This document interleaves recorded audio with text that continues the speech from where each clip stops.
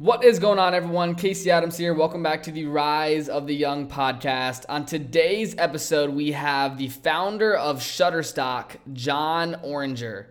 Jon Oringer is an American programmer, photographer, and billionaire businessman, best known as the founder and CEO of Shutterstock, a stock media and editing tool provider. Oringer started his career while a college student in the 1990s when he created one of the web's first pop-up blockers. He went on to found about 10 small startups that used a subscription method to sell personal firewalls, accounting software, cookie blockers, trademark managers, and other small programs. In 2003, Oringer founded Shutterstock to provide micro stock photography, which has now been publicly traded on the New York Stock Exchange since 2012. As a result of going public, in 2013, Oringer was reported to be New York's first tech billionaire. This conversation that I had with Jon Oringer was absolutely incredible. We spoke about what he learned after being a CEO of a publicly traded company for over 16 years. And if you didn't know, he recently stepped down as CEO as of April 1st, 2020, and we spoke about what he's now doing and where he's spending his time and what he's looking forward to as the economy has recently changed in such a dramatic way. So that being said, make sure you take a moment to subscribe to the Rise of the Young podcast, share this episode with a friend that you believe would enjoy it, and last but not least, enjoy the show.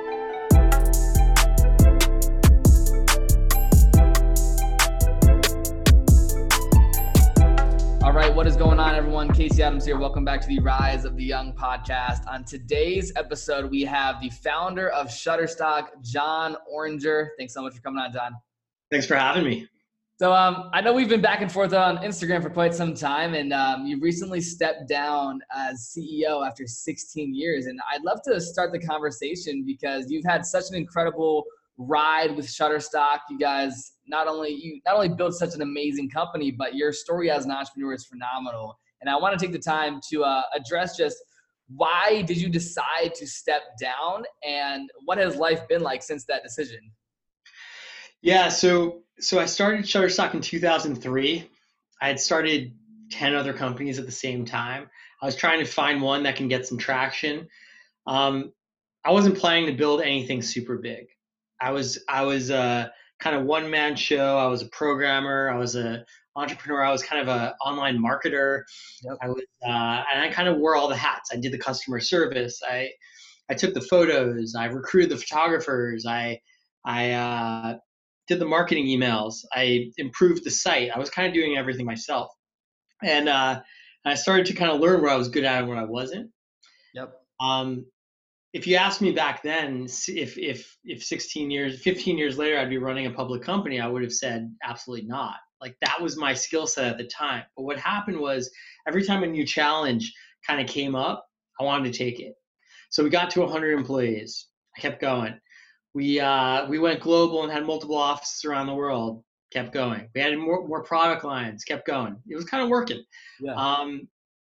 What started to happen though, we went public, and I figured, yeah, I'll be a public company CEO. Why not? How hard could that be?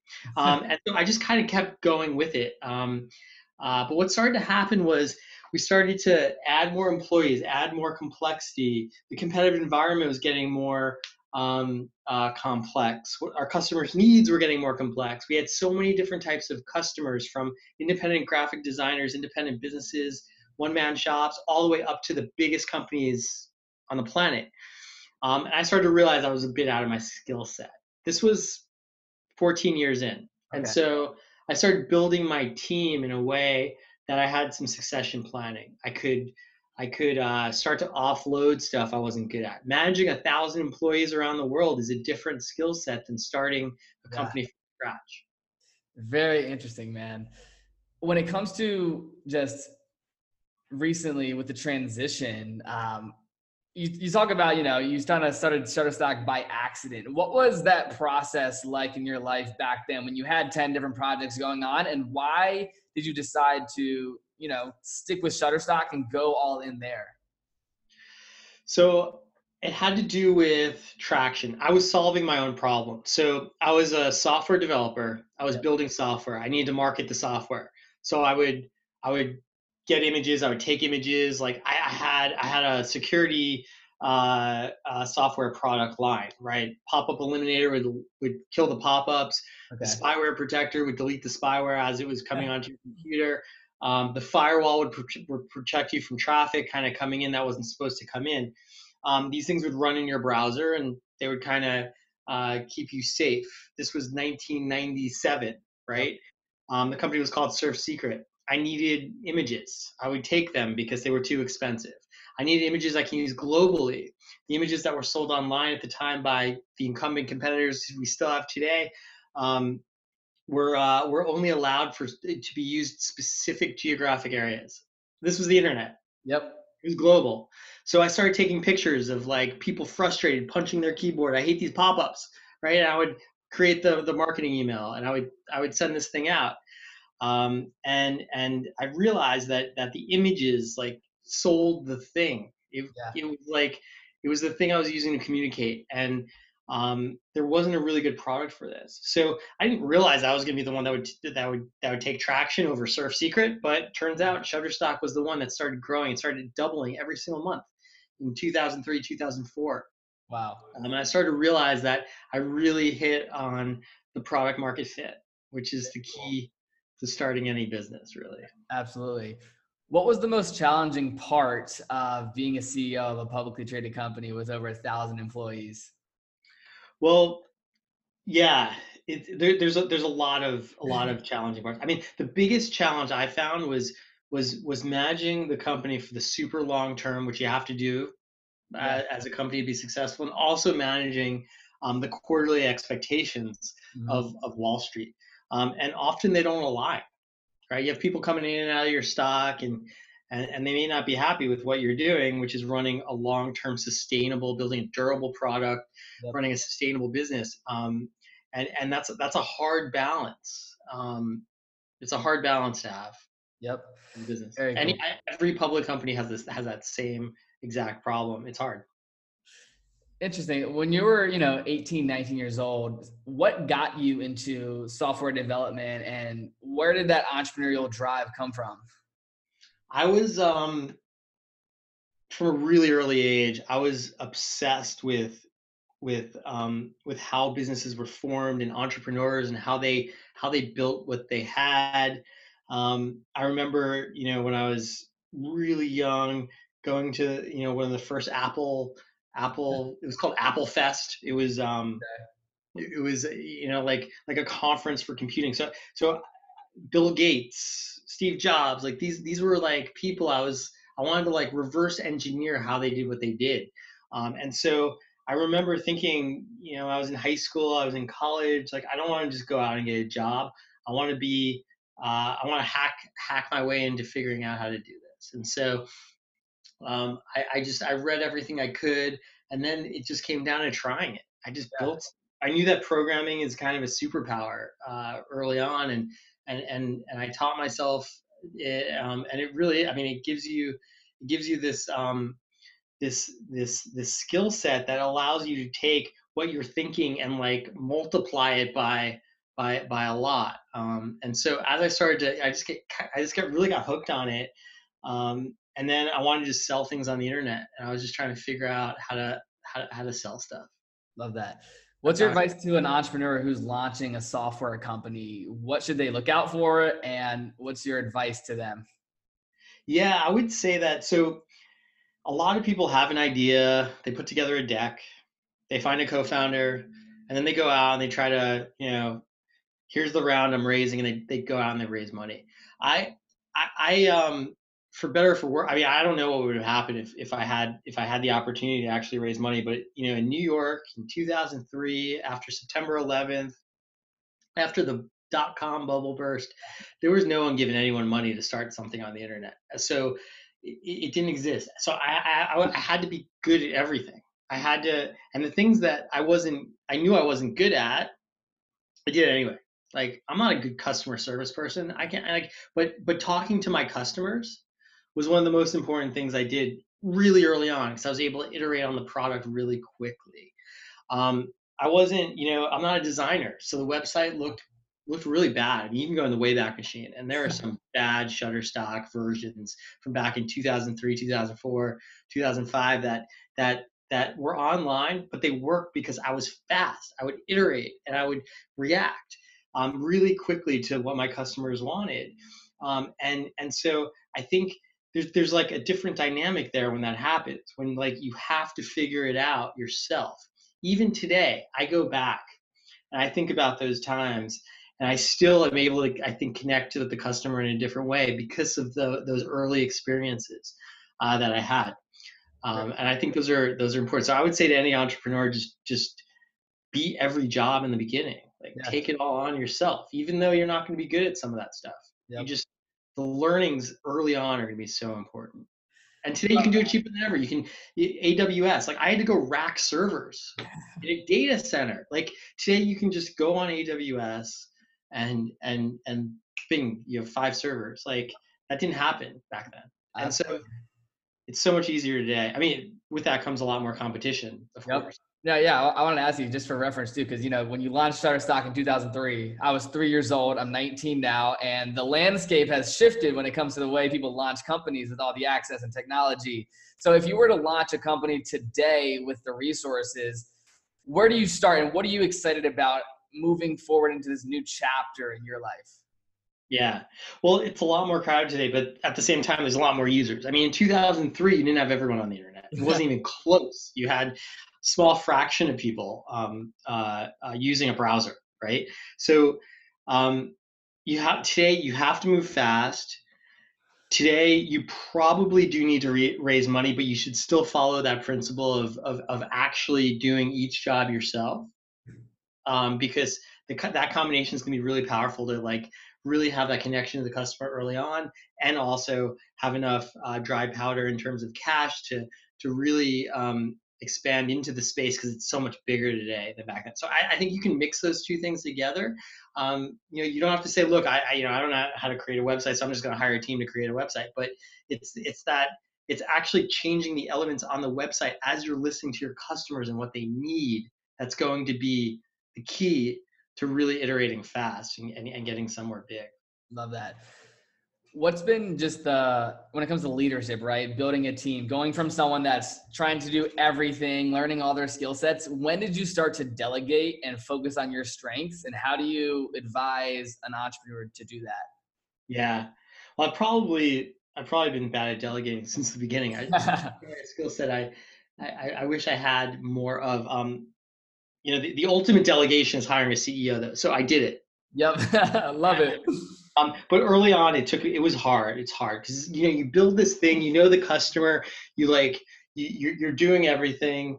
It's live or die, and handing that off to someone else is hard. But it's really hard to scale if you don't do it. I mean, there were times that I was really just like there were no more hours left in the day. Like that's not good. You can't do that as an entrepreneur. I would not recommend that. But um, the second you can kind of take something, mechanize it, hand it off, that's when you should hand it. Once you have it like compartmentalized into something that can be like handed off, you have to do it. You have to do it to scale. It's hard.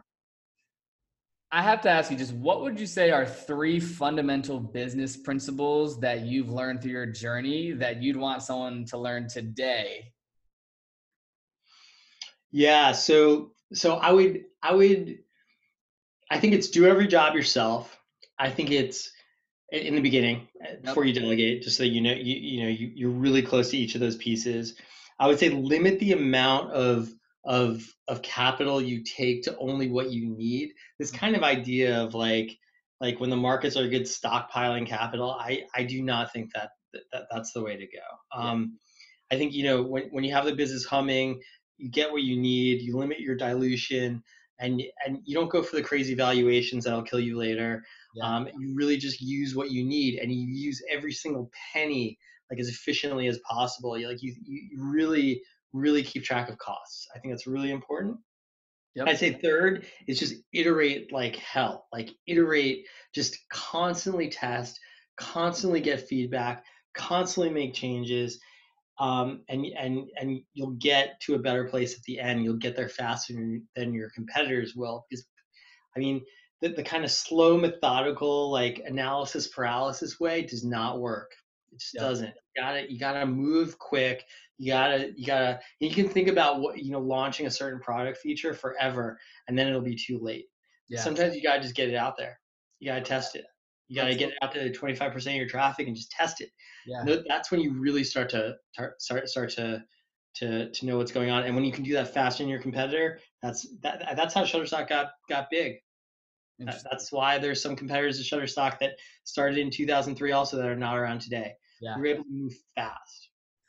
Love that. So I want to, be very tactical when it comes to launching a software company. You recommend putting out a product, not making it perfect, and getting the customer's feedback. Is that correct? Yeah, yeah, exactly. Getting the customer's feedback and iterating. I mean, you can overanalyze and then never launch, and it's really important. Get something out there, test it, see what happens, and it's going to be different. It's not going to be the thing you thought you're going to launch. Yeah. You're Interesting. going to launch it. You're going to get the data. 1,000 iterations later, it's going to be something you cannot predict. Love it. Did you have any like mentors in the tech world that you were close with as you built Shutterstock?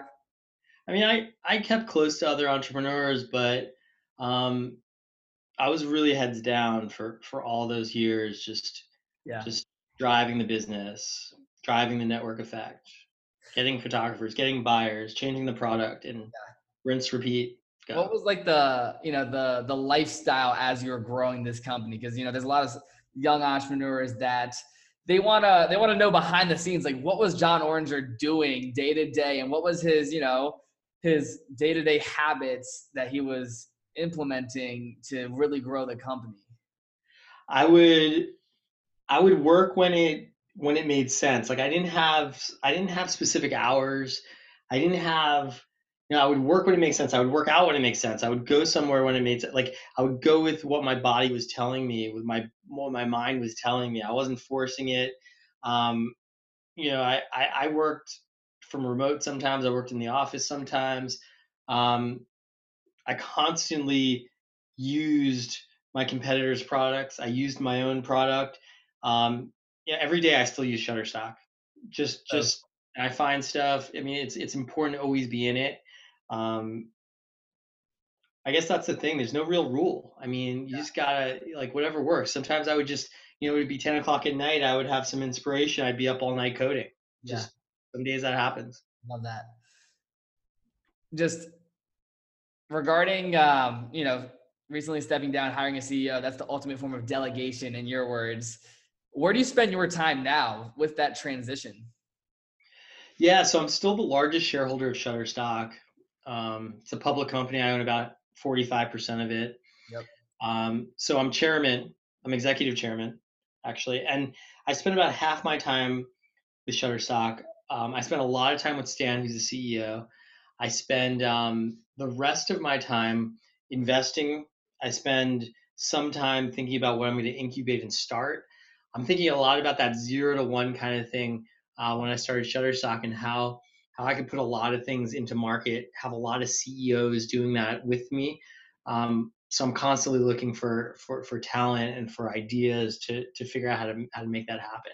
This is relatively new though. I mean, April 1st was the day. So I'm about 45 days into not being CEO Wow. after 16 years. So I'm trying to take it slow. I don't want to jump in too fast, Yeah. but at the same time, I'm going to do it like I did before. It's going to be fast. It's going to be things in market. It's going to be Yep. quick iteration. It's going to be knowing the customer. I'm going to train CEOs to do what I did early on. Very cool. So when you're investing into a company, what do you look for as an investor when deploying your capital? I like marketplaces. I look for network effects. I look for businesses with entrepreneurs that run through walls. I look for entrepreneurs that like to iterate. I look for everything I've been talking about in another person. Because that's what it takes. Love that. I want to touch on just the current state of the economy. How has this allowed you guys to pivot, especially at Shutterstock, with it happening? You guys are based in New York. It's really bad out there. How has this current situation with like COVID-19 affected you guys, and how have you been able to pivot? Yeah, it hasn't been that hard for us because we've always been. I mean, we're a tech company from the start. We use all of Google's tools. Yep. So um, what's crazy is, for years that little Google Meet link has been in every one of our meetings. And we would even sometimes, if like someone was running late and they were in the same building, they would dial in to the Yep. meeting. And so we were always like kind of flexible that way, in that the meeting had to happen, but getting to the meeting like from remote, you could be in the same office, and like I don't have time. Like I had to work right up until the next meeting. I don't have any time to find that person. Like I'm just Yeah. gonna bring them here. And so the culture was kind of built in. So when we left the office back March like 13th or whatever it was, it was like it was instant and it was okay. And I mean, we're lucky. We have a business that is driven by people working on screens, so it's not that affected either. And so it's it happened pretty naturally, and so it's really starting to get us thinking. Like, I don't know how much office space we really need. Wow. We have 17 offices around the world, or something like that. It's definitely over 50. It's like close to 15, or a couple more. And I don't know if we need all of those. Like we need salespeople in the field to sell. They need to meet with their clients. Um, but I talk to people every day now, and we're they're pretty happy. They don't have that hour long commute in the morning and the afternoon. That's Uh, very cool. it's kind of wild how much more they can do. So Yeah. I That's great. think it's definitely going to change. It's going to change so many tech companies. Yeah, I wanted to ask, like, what is the future of tech companies and working remotely, and how do you see that? There's Jack Dorsey tweeted how the employees of Twitter can work remotely forever, or however they want, long they want to. So, how do you see the landscape of working from home moving forward? Yeah, I think we're going to learn a lot through this. There was always we always had people working from home. We always had people working from remote. We had a global teams, Yep. so we had to work from remote. But this is different. This. I mean, it was like click of it was like a switch turned, and everyone had to work from remote. Yep. Um, and it was a crazy test. And now it's pretty wild. It's crazy how naturally it happened and how naturally we work every day. Very I think a lot of things are going to change. I think people are gonna it's gonna be the kind of thing where you want those extra 2 hours, you're commuting, you want to work instead, that's fine. It'll be, we need to get together as a group. Yep. We're going to get together a group in this meeting. Everyone has to be in person because we're doing a strategy session. It's like an offsite. It's 2 days. Like you got to come. So it's going to be it's going to be really clear as to what we need to Yeah. do. But this whole idea that everybody has to come to an office every day, I think I'm surprised. Very cool. That's an interesting It insight. does not have to work that way. Yeah. Do you remember like where were you at on the day you went public, and what was that day like for you? Because that's something every entrepreneur thinks about. Hey, if I go public one day, what is it going to feel like? How am I going to respond to that? So, where were you that day, and how did you feel? Yeah, it was 10, 11, 12, October 11th, 2012. I was at the New York Stock Exchange. We were ringing the bell that morning. We rang the bell, then we walked over to the market maker that was handling our stock, and we watched it open.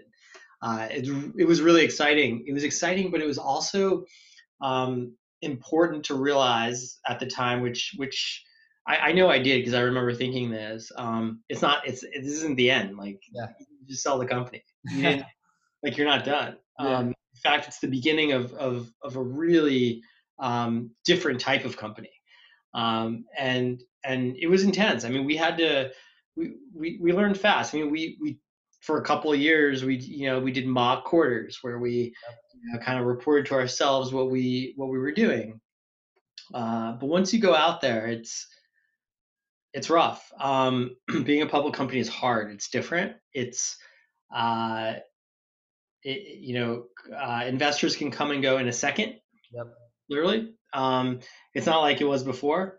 And there's a lot of good sides. There's a lot of good arguments going public. Also, your employees have equity; they can sell, and it's very clear what the value of that equity is worth. Yep. Um, every quarter you have news. It's kind of cool. Every quarter there's like some People are tuning in Yeah. to understand what's going on with your business, which is kind of cool. When you're private, it's not like every quarter, they're knocking at your door, which is a good thing. It's you have dozens of investors that are listening, and that's a good thing if you're a business. You want people to be listening, and you have analysts covering you. You have there's new rules on what you can communicate. Everybody has to learn everything at the same time. Yeah. There's a lot of overhead. There's SOX compliance. There's stuff that starts to kind of weigh you down in different ways, but at the same time you can then use your equity to build the business, which we've done and will continue to do. uh, it's the ultimate uh, kind of place to grow as a medium to large size company. I mean, there are a few companies that figured out how to be private forever, Yep. but When did not you decide you guys were going to go public, and what made that decision clear? Yeah, it was probably around 2009, 2010. People didn't know how big we were. We were really under the radar. I mean, no one knew we were hundreds of millions of dollars of revenue. Yeah. Um, no one knew how, people kind of discounted this when they're like stock photos, like, they made fun of them. They didn't really know how big it's a big market, right? People can't afford to always do their own photo shoot, and visuals are what sells everything. So I think it was good in that, we were allowed to kind of grow and under the radar. We were kind of this elephant, Yep. hiding. And then we wanted to get out there. We wanted to get out there to get the bigger clients, because bigger clients wanted to know how solid of a business we were. We wanted to get out there because we wanted to use our equity to do M&A. We wanted to get out there so that our employees can get some liquidity, Yep. and so that was the reasoning behind it. And I knew it would put us on the map. There wasn't like we were one of the first big New York businesses to get out there, and it was fun. There was, for many years we had this amazing tailwind, where we could hire anyone we wanted. We were like the New York company, and we still are. Um, there's a lot of companies that have since grown and become bigger than we are in New York, and that's great. Also helps the whole ecosystem. But back then, I knew that when we went out, we were going to be it was going to be big news, and so it was good. It built our brand, built the company up. We went from 230 million that first year of revenue to over 600 in the latest year. Um, How did you handle that growth personally, and what were some of the personal changes you had to make during that exponential growth period? well, I mean, like I said earlier, I was always challenging myself. I always wanted to I didn't want to. I didn't want to not be good at it, right? So I tried to figure out how to do it. I mean, public company CEO is it's an interesting job. It's you need to suddenly run your company in the public spotlight. You need Yeah. to and suddenly you have, different stakeholders you didn't have before: public investors, the analysts, regulators, things like that. So um, you know, I had to adapt. But a few years in, I started to realize there's probably a CEO in our future that's not me. Yep. I started to realize that's okay. I mean, there's plenty of things to be good at. Don't have to be good at running 1,000-person public company, Yeah. right? You can be, you can kind of isolate in on what you want to get better at, even, and that's what I kind of realized over the past few years is I want to be more in the 0 to 1 game. I want to start more stuff. I want to continue to be good at that. But at the same time, 16 years of Shutterstock knowledge is not going anywhere, and I still work with the company and Stan, the CEO, and our entire board, and in a different way. And I think I can be more productive actually this way, That's even half the time than I was full time as CEO. that's very cool. Moving into this new chapter in your life, what are you excited about with this new time you have, and creating those new products? What excites you? I think it's the 0 to 1 game. It's starting new stuff. that's what excites me the most. I mean, I make investments here or there. I mean, an entrepreneur I like. Yep. I want to put some money behind them. That's exciting. The real thing I'm looking forward to though is starting something. And so I'm looking at a whole bunch of different spaces and kind of thinking over all the issues that I've dealt with at Shutterstock that don't have solutions that we had to build bespoke solutions for. So, just like I was thinking back in 2003, wouldn't it be nice to have a subscription image service where I can get whatever I needed whenever I wanted it? Yep. I'm thinking about the problems I had at Shutterstock over the past 10 years running a company that's that big.